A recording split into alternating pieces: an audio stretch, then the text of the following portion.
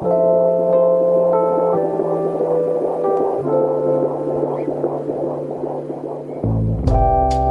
concept of a doula is not new, right? Like, the Greek word might be new, the organizations might be new, but like our community filled in the spaces that we needed. Hola, hello, bienvenido, and welcome to the Clear Birth Podcast. For my returning listeners, welcome back.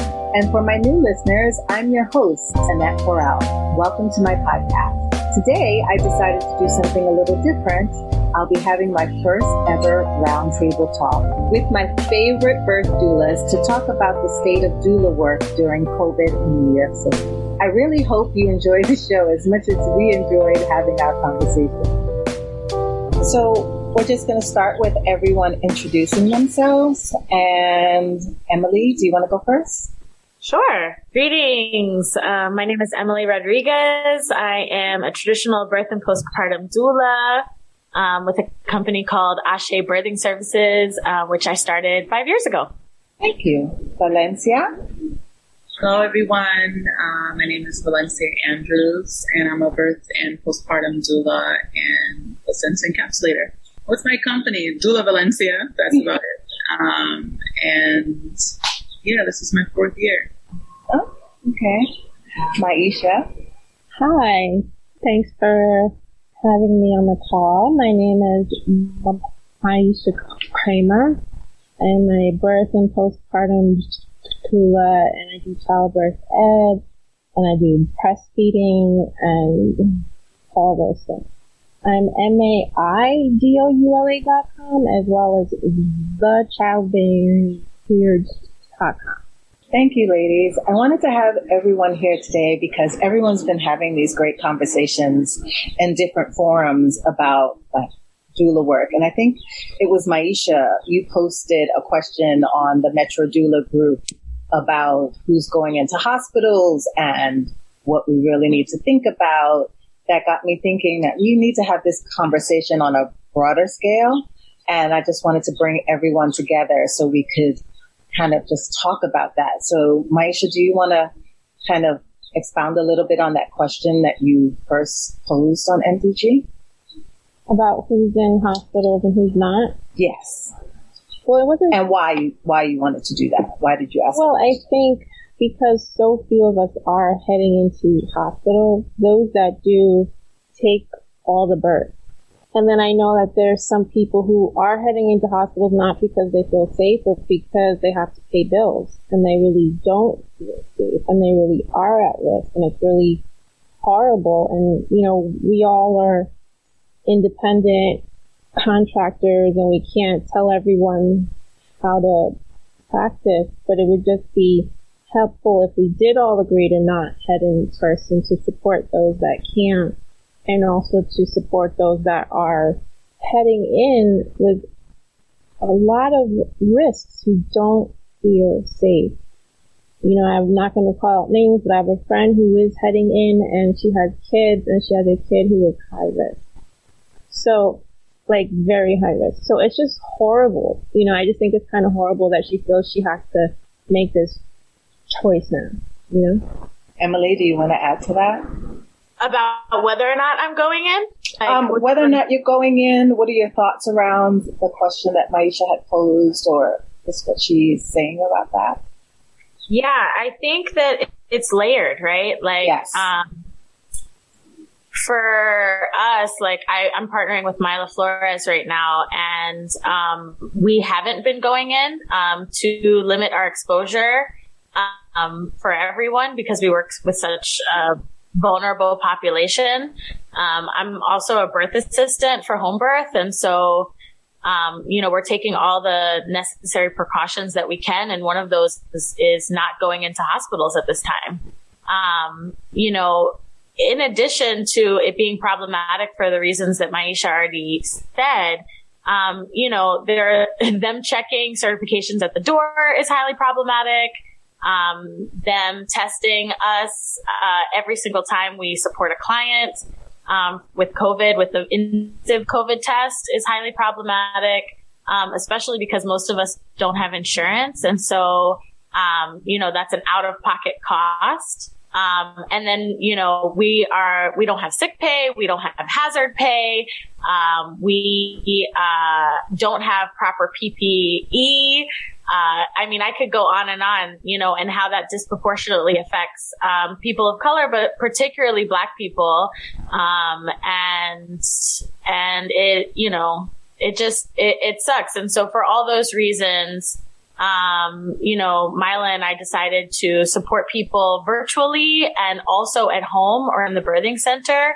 And we found that that's like a really happy medium, to give people the support that they need, in person if they want it. But I have found the virtual support, while we miss certain things about it, it's still very helpful. I think we're just taking it case by case. That we have one birth that has this woman really, really wants and needs our support. And so we're making an exception there. That's what I have. How about you, Valencia? Anything to add to that? I agree with both Maisha and Emily. I don't know, I'm just kind of processing it, right? Because I remember first birth that I had support coming out of quarantine and going into the hospital and how much like emotional turmoil I had about it, right? Like, I don't want anyone sticking anything up my nose. I don't want to, I think as a doula already, like, there already is this anxiety of going into this space where most people don't really want you there, right? Mm-hmm. And then to think of that kind of ahead of time, like, well, how are they really going to treat me now? And like, I'm really an extra person in the room that could potentially, infect everyone, right? Or even going home with that,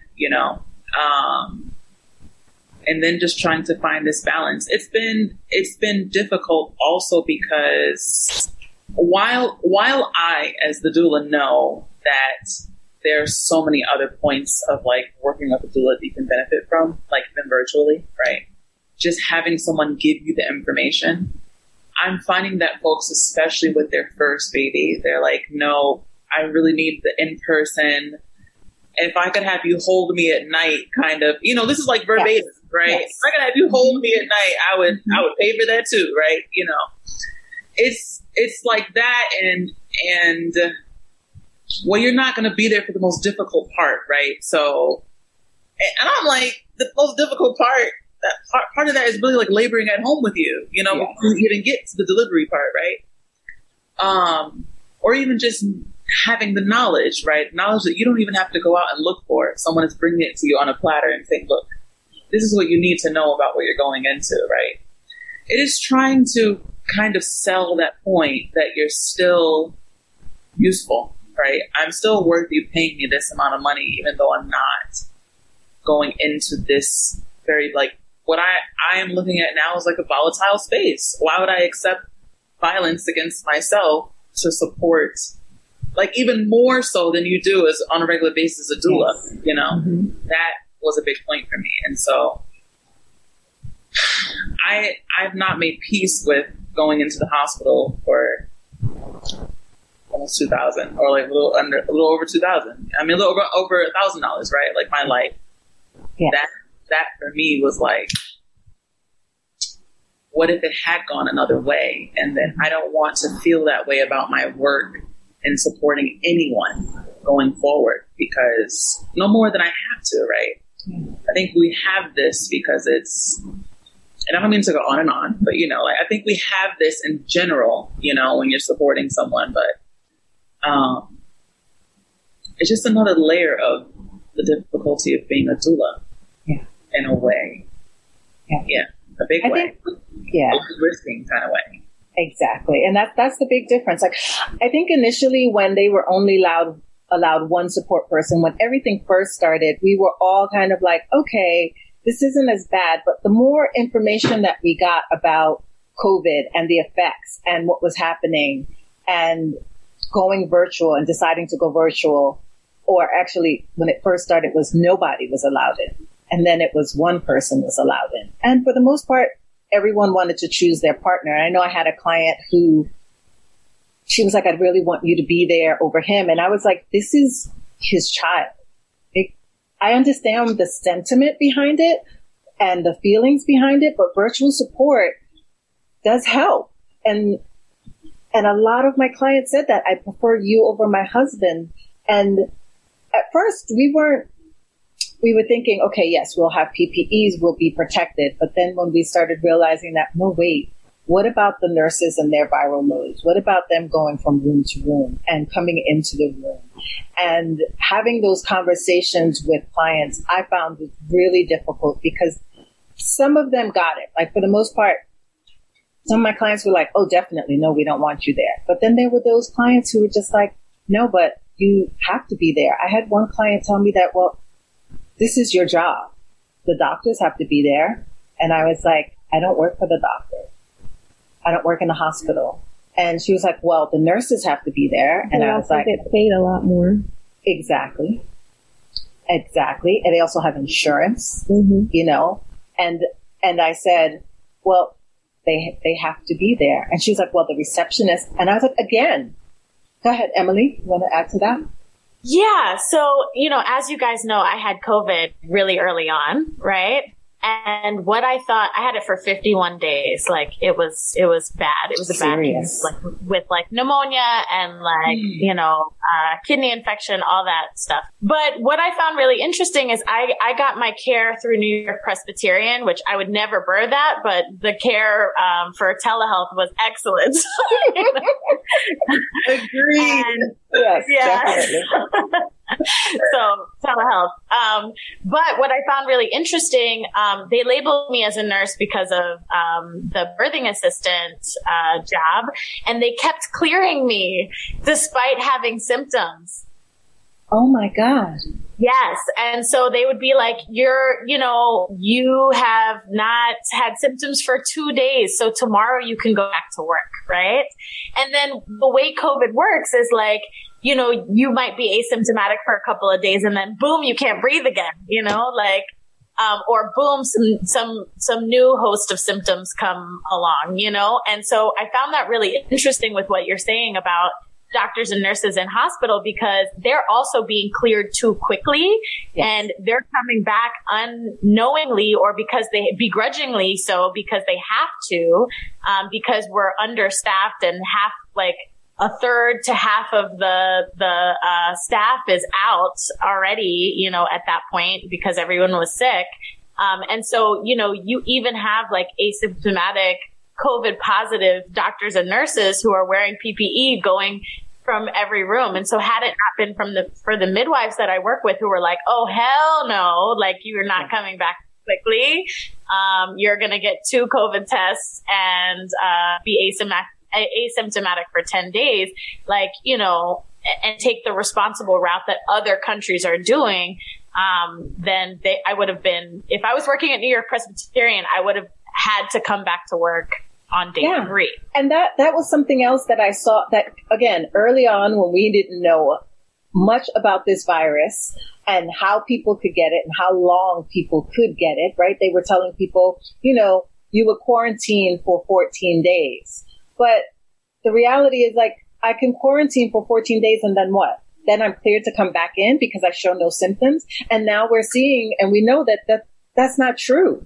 Like you could be asymptomatic, but back then, like you said, early on, people were being cleared. And again, the dangers of it, right? So then when the choice was taken away from us as doulas, like we are not going to be there, we all scrambled and figured out how to go virtual and figured out how that would work. Like how is getting the information and then translating it to your clients about being virtual?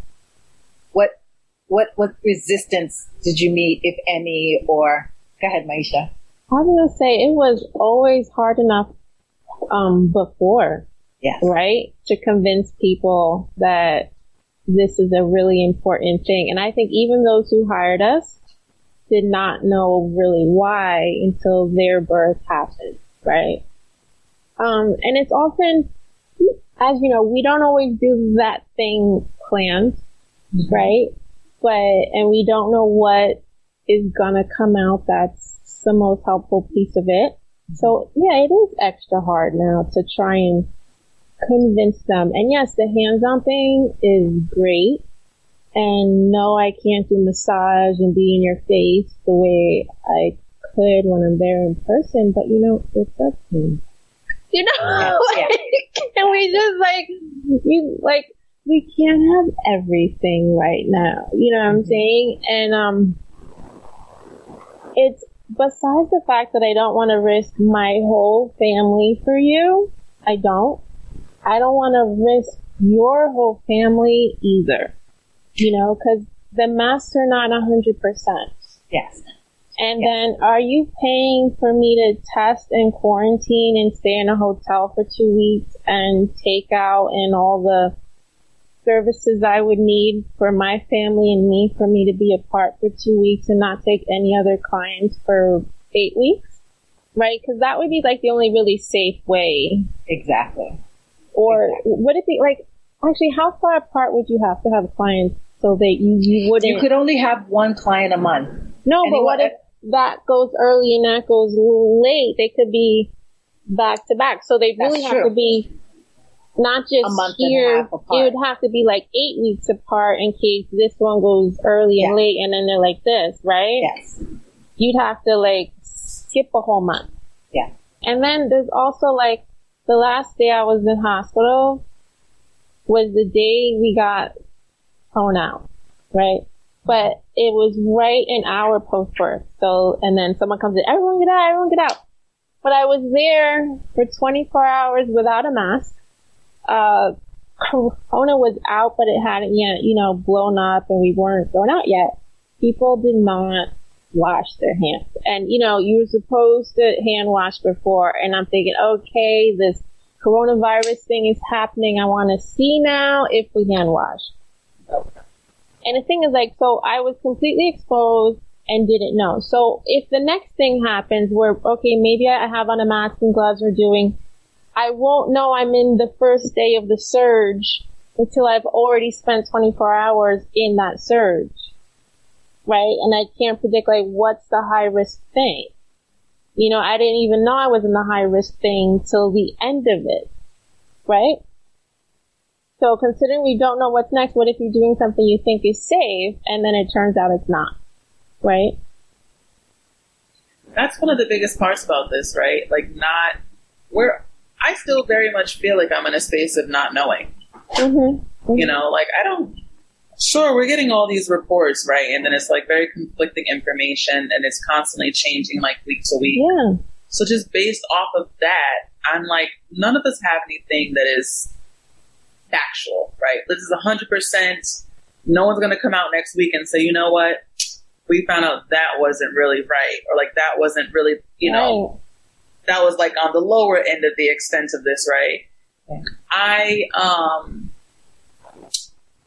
That and then just knowing, okay, on my day to day, this is the same person, Annette, I've seen you so many times, but I literally spent quarantine with you, right? Yes. The same person that I had seen for the last however many months. But then, anyway, I think that it kind of ties into me being afraid of other people's bad habits pre and post coronavirus, right? Or pre and during. Yeah. The not hand washing, but also people not understanding that the hospital is just not a safe place. Mm-hmm. This is why I feel more, I've had the question, why are you doing a home birth? You're going to be around people too. And I'm listen, there's so many other things you could catch in the hospital also on top of coronavirus, right? And then it's just, I've never been to a home birth where I feel I don't have, it's hard to make my place here, right? Yeah. I'm part of this team, very much a part of this team, And it's, when you're in the hospital, it's a totally different experience. And not it's always, hit and miss. But it is hit and miss. There are times it's great in the hospital. And with this whole thing too, I was like, you know what? I'm tired of being treated horribly in a hospital. And it's not all the time. I've had great hospital births, great staff and all that. But just the way they're set up, the way you can't lie down in most places, and not just us, but what about partners and, grandparents? I'm like, this is evil. We're going to be here a while. Why can't you just be human and let everyone have a space to lay down? Mount Sinai East. Can we talk about that? And then they make a couch, outside just too short for any average sized person to lie down comfortably. It's going to be, right? Go ahead, it's just going to be like that 2-seater. You can't be a 3-seater, so maybe you could lie down. The armrest's going to be hard. They make it so you can't sleep. I feel like that's very intentional. It is. They don't want us there. They don't want families there. They don't want birthing people there. I know. But that's also something that I often talk about a lot prenatally too. I don't know where this phenomenon came from, and I know it came from a movie. Like, I can remember there's a movie with Steve Martin and a whole gang of family of people, and there was a birth, and like 30 people showed up for this child's birth. And I don't know why everyone wants to come to the hospital, but then as we know as doulas, 2 months postpartum, she can't find anybody. Yeah. But everyone wants to show up to pick up instead of just being like, no, we don't need you here for this. We need you later. But everyone wants to come to the hospital, and the hospital wants to seem like it's a welcoming place, like you said. But we know the truth that they're not. And I was there at the beginning of COVID too. I had a birth. And this is when they were talking about wash your hands. And I've known from experience, I already bring my own soap because that soap that they have there is just outrageous on my skin. But anyway, it is. And so I'm washing my hands. The doctor walked in and sat on top of the garbage can and put his hands on the side of the garbage like this. I got up and washed my hand 3 times. My client was like this. Because I was like, well, maybe he'll see me and then maybe he'll understand that he shouldn't be touching the goddamn garbage or sitting on it. Girl. Because we know that once they sit on it, they're going to sit on the bed. And I was just like, and then he walked out and she was like, you're really serious about this hand washing thing. Yeah, and I couldn't turn around and tell her, well, you didn't see what your doctor just did? I know. Walk into the room and use sanitizer? No. Did he, when he walked out, did he? I'm going to call out Cornell. I'm going to call names. I was in Cornell triage recently. I had my client there. I went in to wash my hands. You know when a sink hasn't been turned on in so long? That it sputters? It sputters and the brown stuff comes out. And it has to run for a while. That happens. See? Cesspools. I know that with coronavirus, right? Like they've been sending folks home a little bit earlier, right? Like they have 24 hours. I'm like, this is a great thing, you guys. Like if you can get out there in 24 hours, get the hell out and go home, right?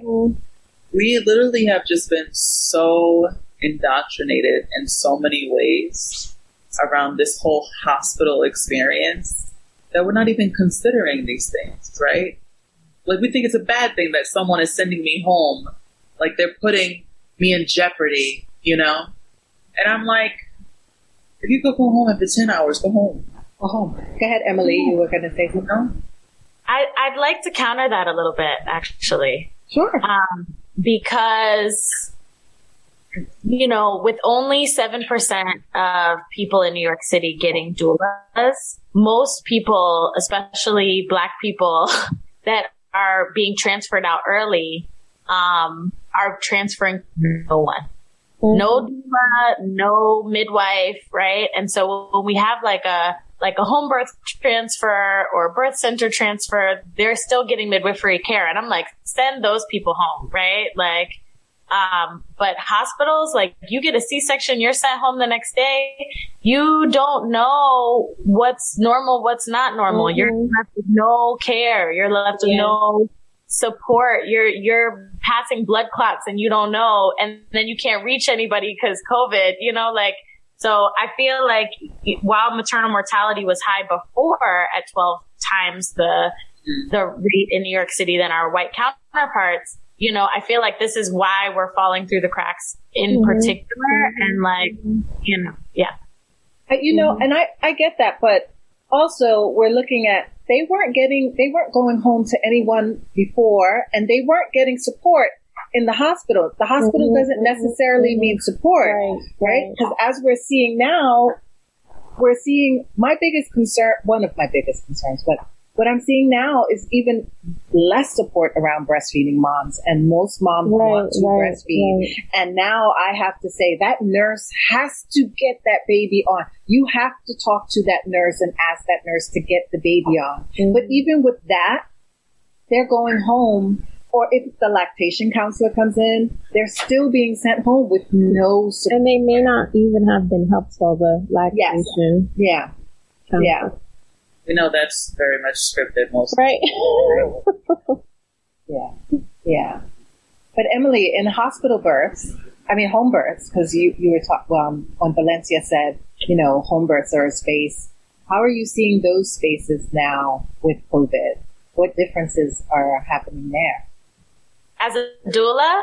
As both, a doula and as an assistant, a birth assistant.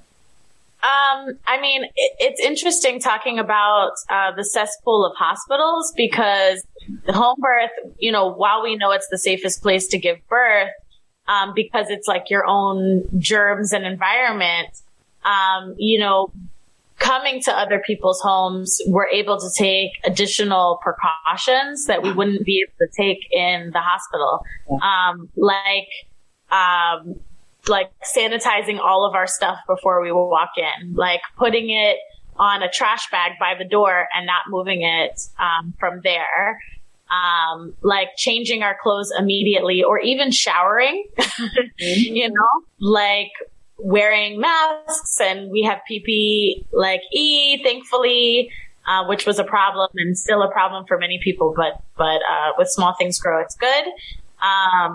And yeah, like obviously we're able to wash our hands and there's no pitter patter of like residue coming out. And we're able to like lay out on couches or beds and rest and nourish ourselves and eat and get food delivered and, you know, just provide better care because we're also sustained and okay. It's hard to keep your mask on for that long. You know, but there's balance in it too. And I have to say, because I had COVID in the past, I carry some privilege that I'm thankful for too. Yeah. I also want to talk to the financial aspect of it, where Valencia brought up finances, and Maisha, you brought up finances and people having to go into the hospital. I know that Metro Doula Group had a talk where they had all of these doulas on, and there was one doula who worked at, I believe it was Mount Sinai West, and she worked, I think, in supply, and she said something to the effect of like, listen, people, please don't go into the hospital. I work there. And she brought up the fact that she got COVID and they wanted to clear her a lot sooner. And she was like, I'm not going back in there. I'm not even on a floor I'm doing supplies and I got COVID. So that having to go back to work and facing the financial hardship, like what are you feeling and what are you experiencing from other doulas of what they've told you about, like how not having clients because people want people to go in with them? Anyone wants to go first? It's hard in a lot of ways. For my own just, personal, I miss the work, I could be in a bad mood and then I go meet with clients and I'm in a great mood. Like, I don't just do the work for pay. It's who I am, and it really makes me happy. Now we're in a global crisis and I can't even do that thing I love, and that I don't have a career anymore, so it's just like super shit show, right? And then like maybe I could make more if some people weren't putting us all at risk. I mean, hospital birth, you're exposed to every single person in that hospital. There are vectors galore, it's just like, like, come on. People in and out of rooms. elevators, hallways, bathrooms. You only need a little bit of imperfect PPE to hit so many people, you know. So I think it's absolutely horrible. A lot of us are financially in a horrible place, and yeah. Emily? Yeah. So, I mean, thankfully, I think that my birth clients that I already had signed, none of them asked for refunds. And I was really thankful for that because I saw other doulas, getting hit hard with that. And I think that's because, you know, as a seasoned doula, like I've gotten really picky about my clients and they're all laid back. So, you know, I think we were all just trying to do our best while recognizing like, you know, we can't, it wouldn't be right to ask for refunds and when everyone's just trying to survive, in that moment. I did have a white couple that we were signed up for 3 months postpartum, asked for $6,000 back. And that was a huge hit to all of us. And I felt some type of way, but I also tried to understand that like one of them had lost their job. Like they had just had like 2 babies. Like it was a lot. So I, you know, my team was like, it's going to be okay. Yeah. You know, cause I was pissed. But, you know, I think that, you know, I applied for 33 grants, you know, once I recovered, from COVID. And, I also applied for PUA like the first week of April. And, you know, I hadn't heard back for months on anything. And so when I came home, I remember, and I got like a letter saying like that I didn't qualify, for PUA, which I knew was an error. Wow. I knew it was an error, but I was so frustrated that like I spent the next 4 hours working on a GoFundMe because I was like, fuck them. I'm not gonna do it that way, you know? And, so, you know, I'm very fueled by community and I think that we have everything that we need, you know, already within us. And so I was like, I know people have money that they want to give, you know, and we're asking the wrong people and, you know, and I was really thankful because people really showed out and like we raised 17,000 in a week, you know, in less than a week. And so that was a really big, turning point for us because then we were able to kind of like walk back into like abundance and be like, okay, like now we're okay for the next, you know, couple of months. And, we can take clients that actually need our support that are having to decide between paying their rent and hiring a doula. And we don't even have to mess with the rest of the requests because, you know, we can serve our community. So, that's been our situation. That was a good thing. I know I had a past client who reached out to me, not just with, you know, thoughts and prayers like I got from so many people, but she was like, do you have a Venmo? And I was like, you know, it's hard to be like, yeah, I do, to accept that from someone. And she sent me some money and she was like, I hope this helps. And then I sat there and I was like, well, what can I do? Right? Because she was so generous and I turned around and gave some of that money, most of that money away to other people who I knew were in need too, because I was already doing that. I was like, I have X, I can do Y. Okay, let me do that. But I know that there's so many doulas out there who aren't fortunate to have those clients and are really struggling right now with this work. And now we're looking at reimagining doula work. Like we're reimagining so many things, but realistically reimagining doula work. And like you mentioned, Maisha, people who are going into hospitals, there's only 5% of births in New York that are attended by doulas. As the last survey was over 10 years ago that they did that survey. But that's still a small amount in comparison to births that we have in New York. But then financially, it affects like 95% of doulas, especially doulas of color. Mm-hmm. And even turning around and saying to our counterparts, like, hey, We need you support. I don't need you to sit up here and pretend to be ally and allyship and put a black post on your Instagram. We need true allyship and what that looks like. And true allyships, I think it's Shishi Rose that's telling people they need to pay reparations. And pay us reparations. Like, and pay us. Because I've always had this, it's not a stigma, it's an anger when someone is asking someone to work for free. Stop asking people to work for free and stop asking Black people to work for free. Yeah. So now we're in this situation where we are reimagining how this work is going to look and already being hit financially. And then on top of that, people are still asking for discounts. Like, have any of you encountered people who come across and be like, well, since you're not going into the hospital, why don't you half your rate? And not understanding the true work that we're going into. Valencia? Yeah. You know what? This year was actually really crazy for me, from January. Doula work is really interesting. I started off with covering a doula and then her coming back from vacation really early and being like, oh, well, the family would like for me to pick this up, right? That was hit number one. Whoa, after I blocked out, this time. But then I think I had contracts about to be signed for postpartum, right? For spring. And then this coronavirus thing came out and people were like, you know what? We just don't know what we're moving into. So it started off that way, right? Mm-hmm.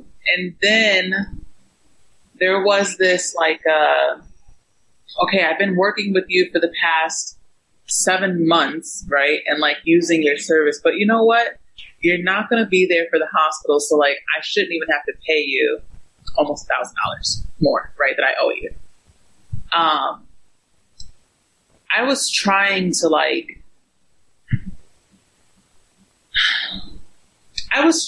to settle that in my mind. Okay, it's one thing for someone to come to me and say, you know what? I lost my job or my partner lost their job and this is what's happening.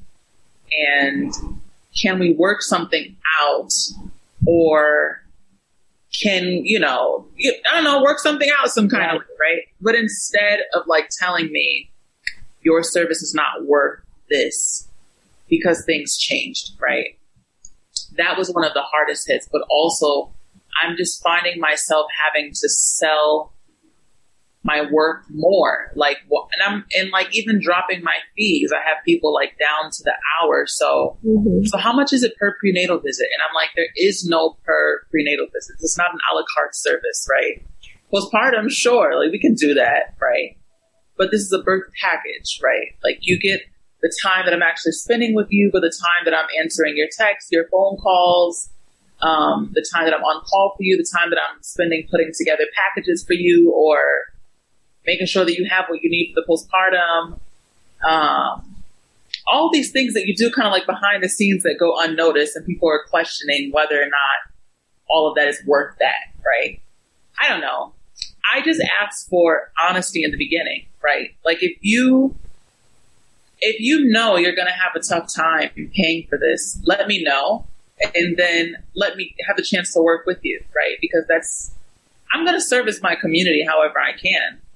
I've taken births for $150 for $0, even though I'm going across the toll bridge. How many times to see you for prenatal and postpartum visits? But don't do the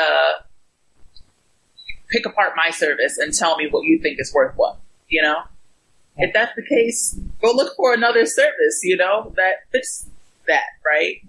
Yeah. I've definitely had that though, just trying to find a balance between understanding that people are going through a hard time also, but then being a single woman in New York City and knowing that I have to pay my rent in New York City, right? Because I'm not getting extra services. And then just being there for people.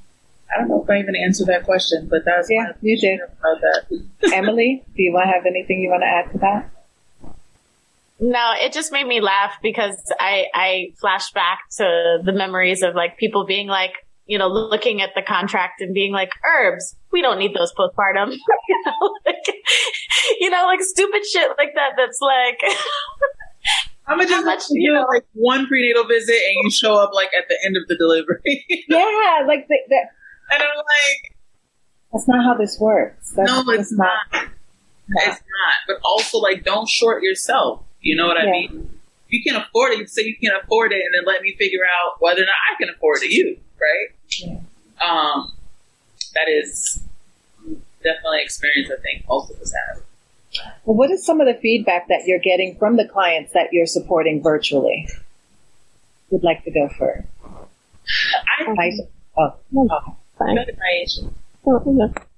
I was just going to say there's so much good and value in virtual support. If we would all agree to only do virtual support, and as you said, such a tiny percent of people have us, right? So if we did virtual support and everyone was doing virtual support, I could charge a lot more because I could take a lot more clients. I'm thinking birth, I could do like 8 a month, right? So I could charge less and do more. We all could, right? So there's plenty of births out here and there's plenty of doulas. So like I don't know if I'm explaining this. If we all did virtual births, and then clients would tell their friends, like, this is great, this is great, this is great. Maybe we could get the majority of people, right? Instead of like this tiny 5% or 2%, the majority of people, and there'd be such a price range. And, I think a lot of us are much happier to slide if I don't have to get out of bed, right? Like I could do 8 to 10 a month if I don't have to get out of bed, hop in a cab, right? And you can go 2 at a time, right? I'll put you on this app and the other one on this app, right? Like it could really potentially hook us all up. As far as what clients are saying, I had someone who we met right when this began, so she ended up not hiring me. I was like, fine. But we still talked a lot. And after the birth, she sent me some cash. Just here. She says, just the info was helpful. I was not on for her birth, but she said the prep was so helpful because she's like, I want this, this, and that. And I was like, that's not going to happen. And she just the fact that I already told her that her hospital dream is not happening, it's not happening now, helped her go into that birth more prepared and, positive. So it really is more helpful than anyone can imagine. I agree with the point of normalizing it, right? Mm-hmm. That's how we get people to be on board and kind of see the value in it. I think that that's going to take time, and maybe it is a collective effort amongst doulas. Emily, you want to add anything? I had a birth early on. When she went in with her partner.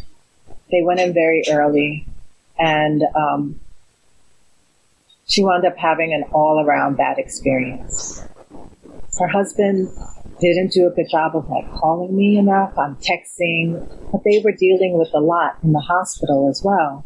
And it wasn't until after when I went postpartum and spoke with her that, hearing part of her story of like, the nurses weren't in the room as much, which, on some aspects can be good for us when we're there as doulas, because we can fill in that void. But she was like, they would call and no one would come. And when they would come, they would seem bothered. This is a client of color. And her epidural wasn't working well, and they topped her off.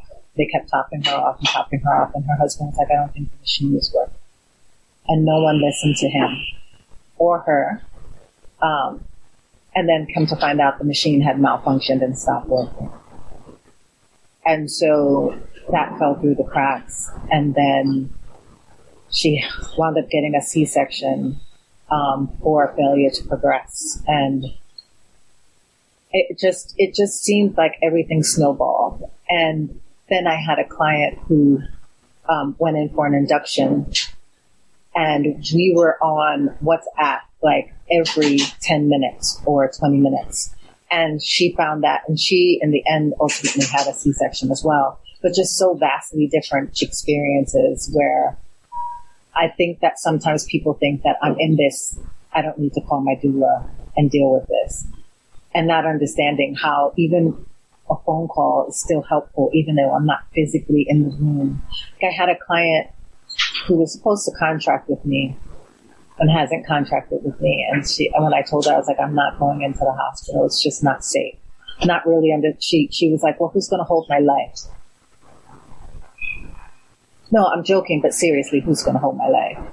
And I was like, did you really just say this? Like, again, it's like, where on one hand I have to kind of hold decorum, but on the other hand, I can call like you guys and be like, what the fuck?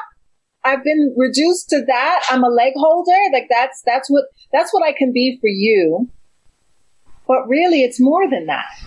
Yeah. I think that's part of it, though. This is what I was going to say. This at Lefty. It's like I have clients that I don't need to sell them the service that they're asking for, right? They know. And not that they even know what it fully entails, because no one will know unless you actually have the service, right? Or maybe because you are a doula, but then you even have your own spin on this, right? But those who value the information, or having someone that they can call as like the ultimate resource, right? Because we work independently.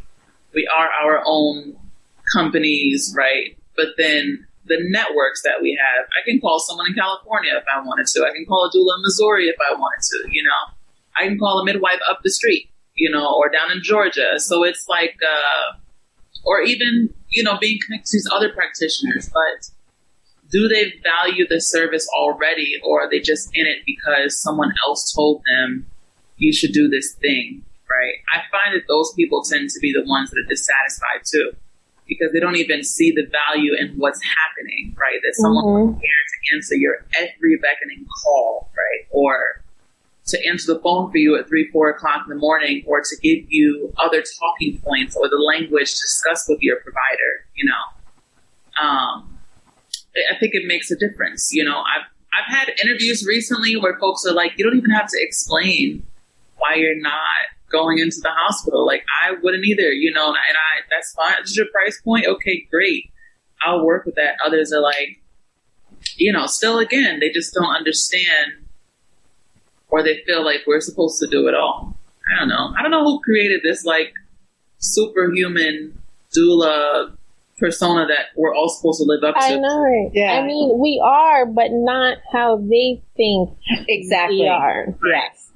Right. Like, I had this birth, and it was a home birth, and the client was postpartum, bleeding. So we decided to transfer her. So I had a friend that had a client in her apartment building who had extra milk. So we coordinated her pumped milk to give to her infant who was home while we transferred to the hospital. Right? Yeah. Like, that's having friends all over the place who said, let me help you. In the hospital, they were so we did, PIT at home, and we did all this stuff at home, and it wasn't like a fast bleed. I'm like, is the hemorrhage? It's not, but she was still bleeding, right? So we're in ER, and whoever this, nurse doctor were like, well, let's just see. Let's just wait and see. I'm like, she is 7 hours postpartum and has not stopped bleeding. We did PIT. We did massage. Something's going on. We did wait, and we saw she's still bleeding. I was like, put her out, go up there, and find out what's going on. Yeah. Like, and it's the same thing I would say on the phone, like, no, this is not okay. Yeah. And you think, like, I'm the one who's going to say, stand back. And I'm like, intervene. Now, what happened was when we found out when they did, put her out and we had inside, she had a torn cervix, which at home we couldn't check because it was too painful, right? So, like prior to this, people would ask me the things I bring to the birth or what I was planning to bring to the birth, and my answer is, I don't know. I really don't know. Me, and it's great. I don't have a plan, right? Yep. If I only had 8 things, or even if I had 100 things, it may not be the thing that you need. I'm going to show up and pay attention to what you need at that point. Mm-hmm. Right? Emily? I love that you brought that up because now whenever I see, there's this famous doula, I forget what her name is. She's like white and she posted this picture with 3 suitcases. And I was like, I know she's brand new because we don't be doing that. Exactly. Your 3 suitcases and their 10 suitcases and the ball and the pillow. But it really, I commented on it too. It depends what mood I'm in, but I was like, what are you doing? Yes. So that made me laugh because you're right. As we gain more experience, our bags are all for us and nothing for them. Yeah. People can't, I think that's the hardest thing for people to understand is the most important thing is me and my hands, right? Like Valencia, you were showing your hands. Exactly. Me, what I bring, my experience, what I know. Mm-hmm. And like you said too, Maisha, who I know too, because I know that if something is going on when I'm at home, I had a birth one time where it seemed like it was moving really fast. And because I'm in community with doulas, I know that I could be like, this isn't right. We're not going to make it. They lived in Brooklyn. This is actually how I met Maisha. Mm-hmm. I had my client. She called me and was in labor. And when I was heading to them, I was on Grand Army Plaza. And her husband called me and was like, I see hair. And I was like, fuck. And I was like, oh, okay, call your doctor. Got him off the phone, called a midwife. Maisha was birth assisting for the midwife at the time. It was my first day out with her. First day out. And I called and I was like, Marcy, they see hair. This is where I am. And she said, okay. You're going to catch this baby. I'm going to come, but you're going to, and I was like, I'm not catching anybody's baby.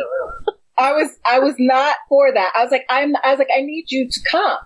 And she was like, I'm coming, but you're closer. And if this is what's happening, this is what you're going to do. And I was arguing with her the whole way to the client's house. And she was like, I will stay on the phone with you.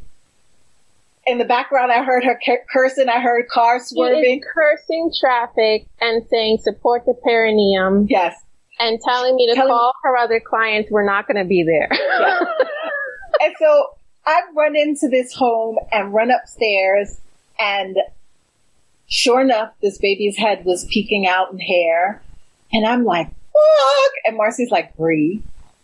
Wear your gloves. And I get my gloves and she's like, support the perineum. And the husband had set up a recorder and was recording the whole thing in the corner. And I'm like, and as soon, the baby I just put my hands there and the baby came out. And as soon as the baby came out, Marcy came running up the stairs and I couldn't have passed that baby off quick enough. I'm like, I'm out of here, not doing this.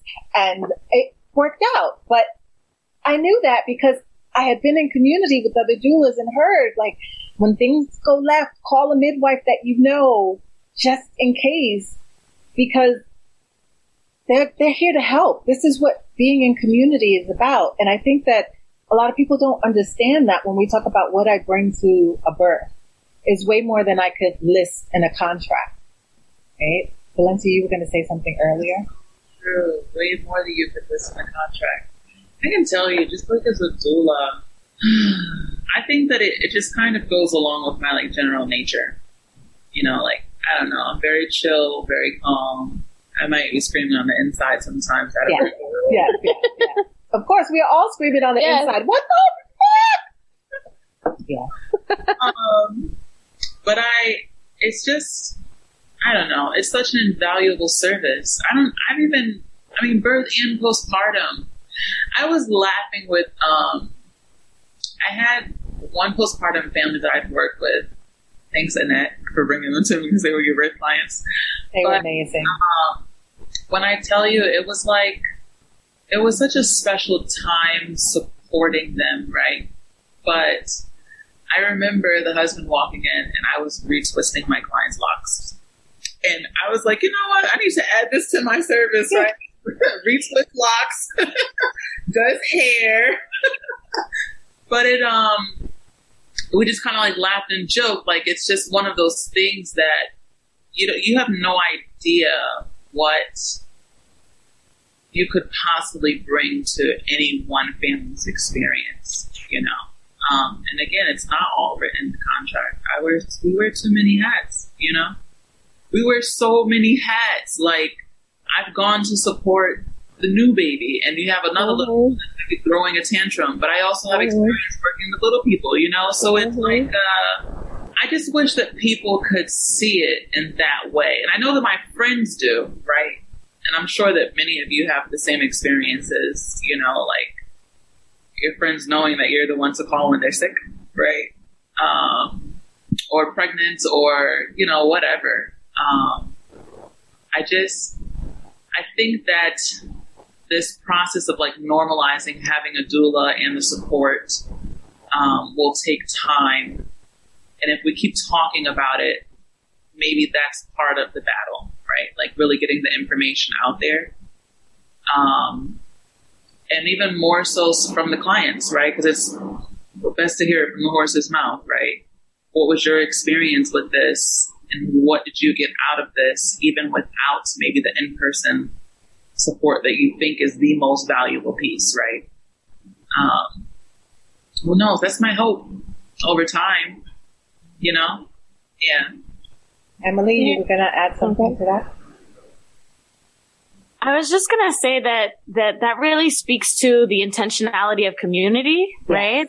And like how this concept of a doula is not new, right? Like the Greek word might be new, the organizations might be new, right? Like, but they like our community filled in the spaces that we needed, whether that was tea or childcare or locking someone's hair or washing their dishes or, cooking for them. Like this notion of like, I can't catch your baby because I'm a doula, or I can't give you herbs, postpartum, or a tincture, or, I don't know, go out of whatever scope it is that we're doing that's not in our contract is bullshit, cause that's just not how we practice. And I think in New York, especially, we have to be particularly, intentional about building that, as doulas because, most people are like, well, you have to like, tell us what the contract entails and tell us what you're going to do. But you're right. Like we become their sisters and their friends, and we might be in and out in such a sacred time and not continue the relationship, but it's still very special and, intentional and, divinely guided, Yeah. I think, most people don't know anything about birth. So how could they know about birth support? And even if they've had a birth themselves or been to maybe a sister's, whatever, they still really don't know birth. Like the skills we bring, I'm sure we could all bring like this ridiculously long list. I was thinking of this birth I had once and they call me, at night. She's 3 to 5 minutes apart, So I come over, I see her, and I'm like, she's early. I don't say anything. I get her off the ball. She's all like this. She's doing her thing. She's doing after patient. She's got her music on. I'm like, turn it up. Get into bed. And the husband's like, how did you do that? Because she's like, sleep. Like I put some, pillows, turn off the lights, and we sleep the night. I didn't even say anything. I didn't massage her. I was like, Good night. She had the birth the next night. It was great. She wanted it hug-free. It was, and, you know, all those things. Had she stayed up all night, we all know that would not have happened, and she would have probably gone to the hospital early, you know, thinking this was really happening, and she's like 1 centimeter and just too hyped up. You know, so there's things like that. You know what? I don't want to call this a burden, but it feels burdensome. Our work is literally countering a system, like a system, and that feels incredibly heavy.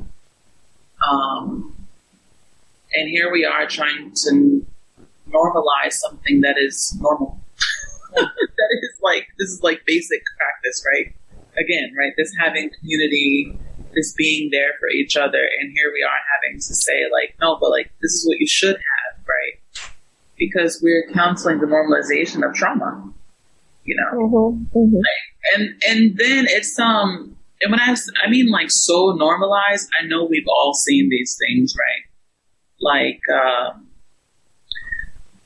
a client having a C-section, and then they give a reason like the baby's hand was like on their face like this. Like there's no way you would have ever had, you know, like been able to give birth. Or the cord on the neck. Right? Yeah.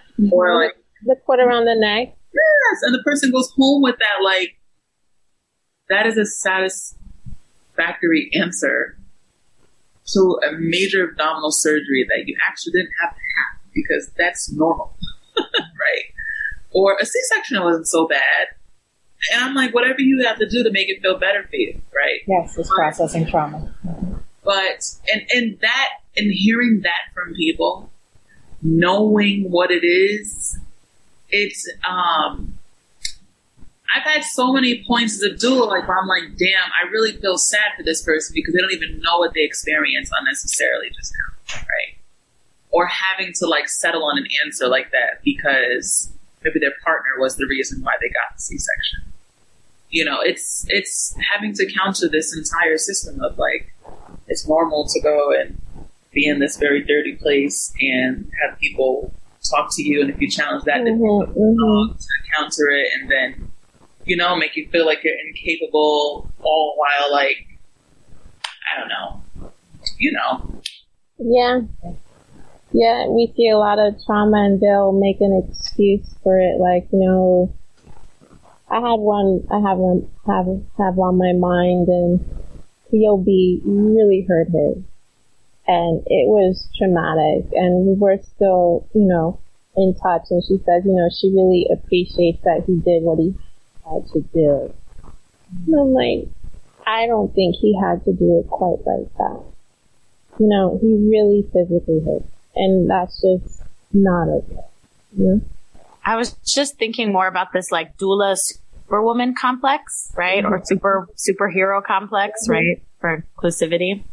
And the fact that I think that, and Valencia and I just recently spoke about this, like, I think that something that COVID has brought that's beautiful, that's been birthed out of this, is like more accountability, you know, and also, like, as I'm getting older, like, I'm just getting gullier about my responses to people. Information, yes.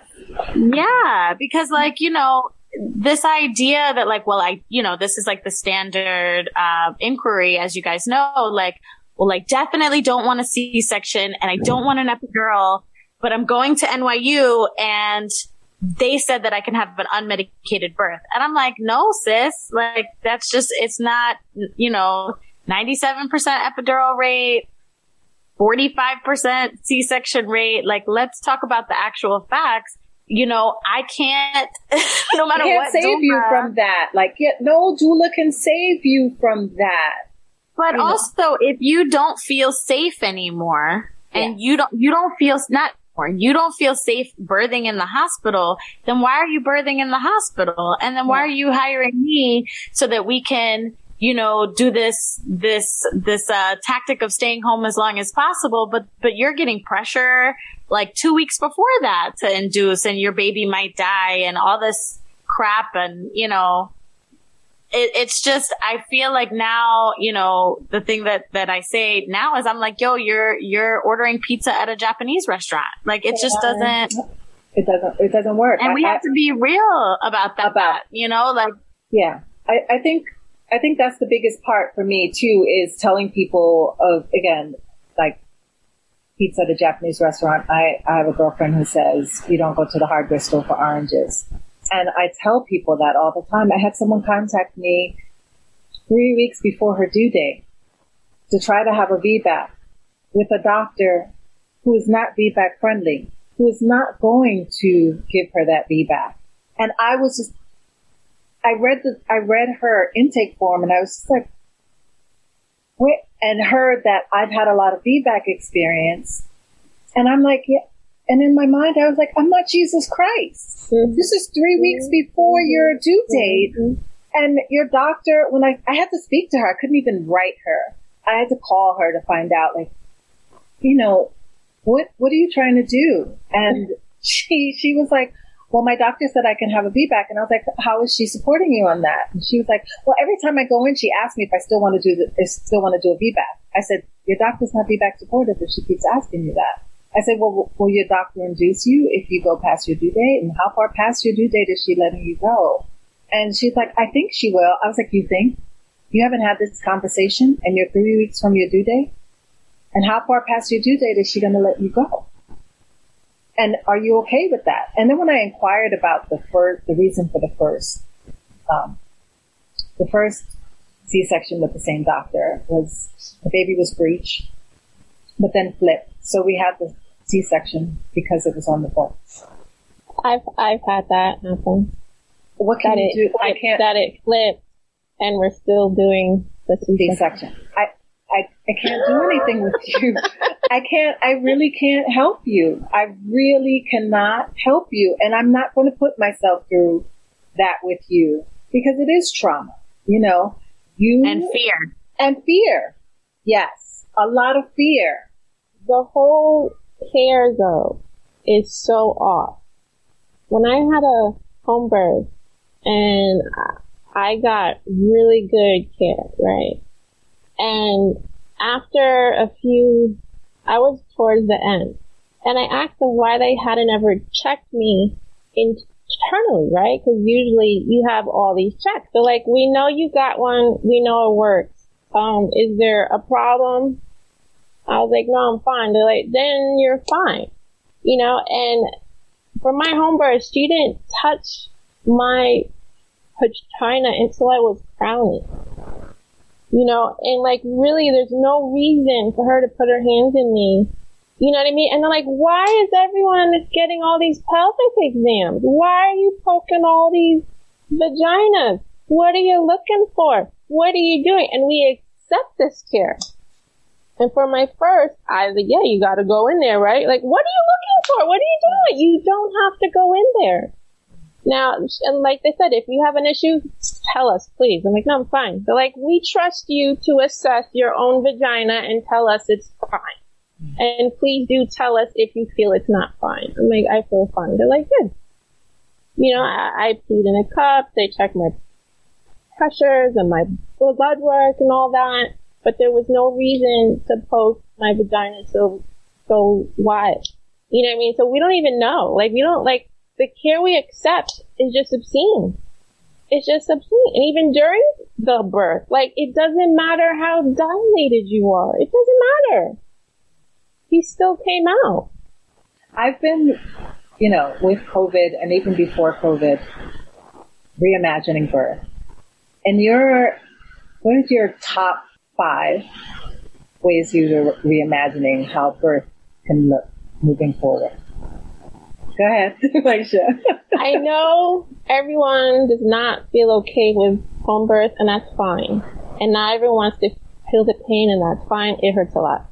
So, places where we give birth need to be physically not attached to the hospital where people go who are sick. Even before this, I came home from birth and did my hazmat routine because it's a house of germs. And there's no reason for healthy people to go into house of germs and their partners and their families and their parents. This is done. Birth is not an illness. You know what I mean? So I want a separate physical building, and you can still have the OR and all this stuff. Just you shouldn't walk through the doors that sick people walk through with skin-eating bacteria and staph infections and all the other things we had before, and now this as well. Emily? Mila and I are launching like a free childbirth series called Take Your Power Back, which I want to call Take Your Fucking Power Back. Yeah. Because she doesn't like that I curse so much. She has people to answer to. I do not.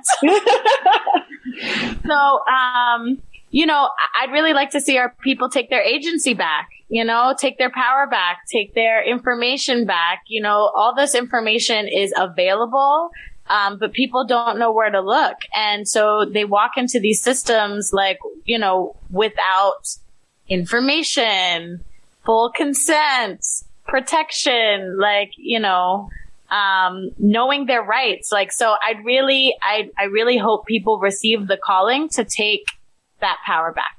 Yeah, I agree. I would like to see that in a high school. I'd like to see that before they get pregnant. Like, that's one of my things I always feel. I feel that needs to happen is that we need to have this information before women get pregnant, and then it's like 9 months to figure this out and navigate this system, and they can't. It's not enough time, and we're trying to get them to change providers and dealing with insurance. So my top is like, definitely, yes, education is key and early. And as we said, we were saying earlier, before you got on the call, we were talking with my producer, and I said too, we'd like to, you know, to have people before they get married, so we can say, don't spend the $12,000 on flowers. Like, that's unnecessary.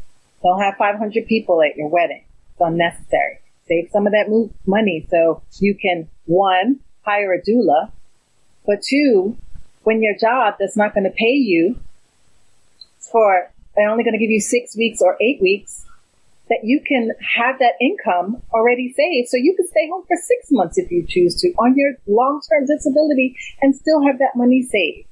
And then also too, your care.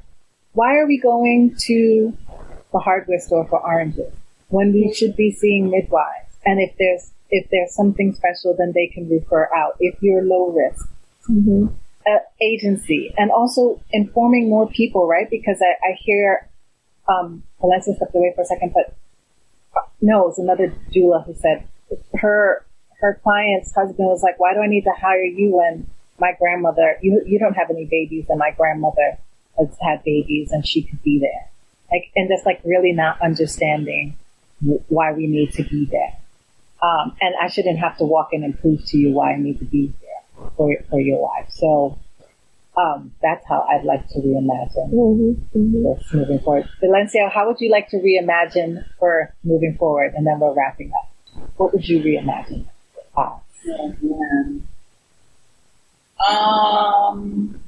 More supportive birth partners. And I mean, like, with the understanding that this is your birth too, that you do have the power to change some of this outcome,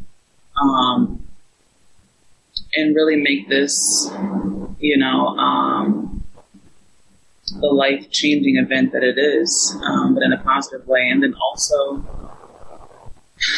I understand that, like, not everyone is eligible or wants to have a home birth, right? But I think that a part of like the taking back your agency over your body, right, or exercising autonomy is not. There's one thing specifically that I'm thinking of, and it's not choosing your first birth experience to be a traumatic one ahead of time. Yeah. Right? Like, I'm just going to go, like, this is my first baby, so I feel like I should have it in the hospital. And I'm like, okay. I would agree. Yeah. Like, I would agree. You know, when I get folks that ask me, like, well, where would you have your baby? And I'm like, not in the hospital. You know, so I have no idea what birth pains feel like. I'm I can't even speak to that. You know what I mean? Yeah. I have no idea what my clients have gone through in that realm, right? But like, if I were treating cancer patients, I don't need to have had cancer to be able to support you in this or to tell you what I know around it. You know, it's interesting to think of us and what we know about certain situations. But anyway, that piece, right? Like, just choosing better for ourselves from the get-go. From the get-go. Like, it just has this one lasting thing. Like, you get one shot at this child, this birth, this experience for you. I would want to do everything in my power to make sure that it's a positive one. Because it's not just my birth experience, but my baby's. Yeah. You know, my birth experience. And these things have lifelong impacts, you know, so. Yeah, they really don't know birth, and they really don't know that the best place for the majority of the time is home. Yeah. Exactly. I often say when I was a doula before I had my son, and someone would say, well, you haven't had a baby. And I was like, 100% of male OBs have never had babies. Right. And so, there you have it. Consider that. Thank you so much, ladies, for your time. This was great. I think I need to do this more often. I really enjoyed hearing from all of you and your perspectives. Thank you, Maisha, Emily, and Valencia for being on my show. I appreciate you, ladies, and I hope to see you soon. All right. Thank you. You're welcome. Bye. Enjoy your day. Bye. Bye. We'll talk soon. Gracias. Thanks for listening to the Clear Birth Podcast. Please don't forget to rate, review, and subscribe. You can find me on Instagram at The Clear Birth Podcast. If you want to send me an email, you can reach me at theclearbirthpodcast@gmail.com. Adios, hasta luego, goodbye, until next time.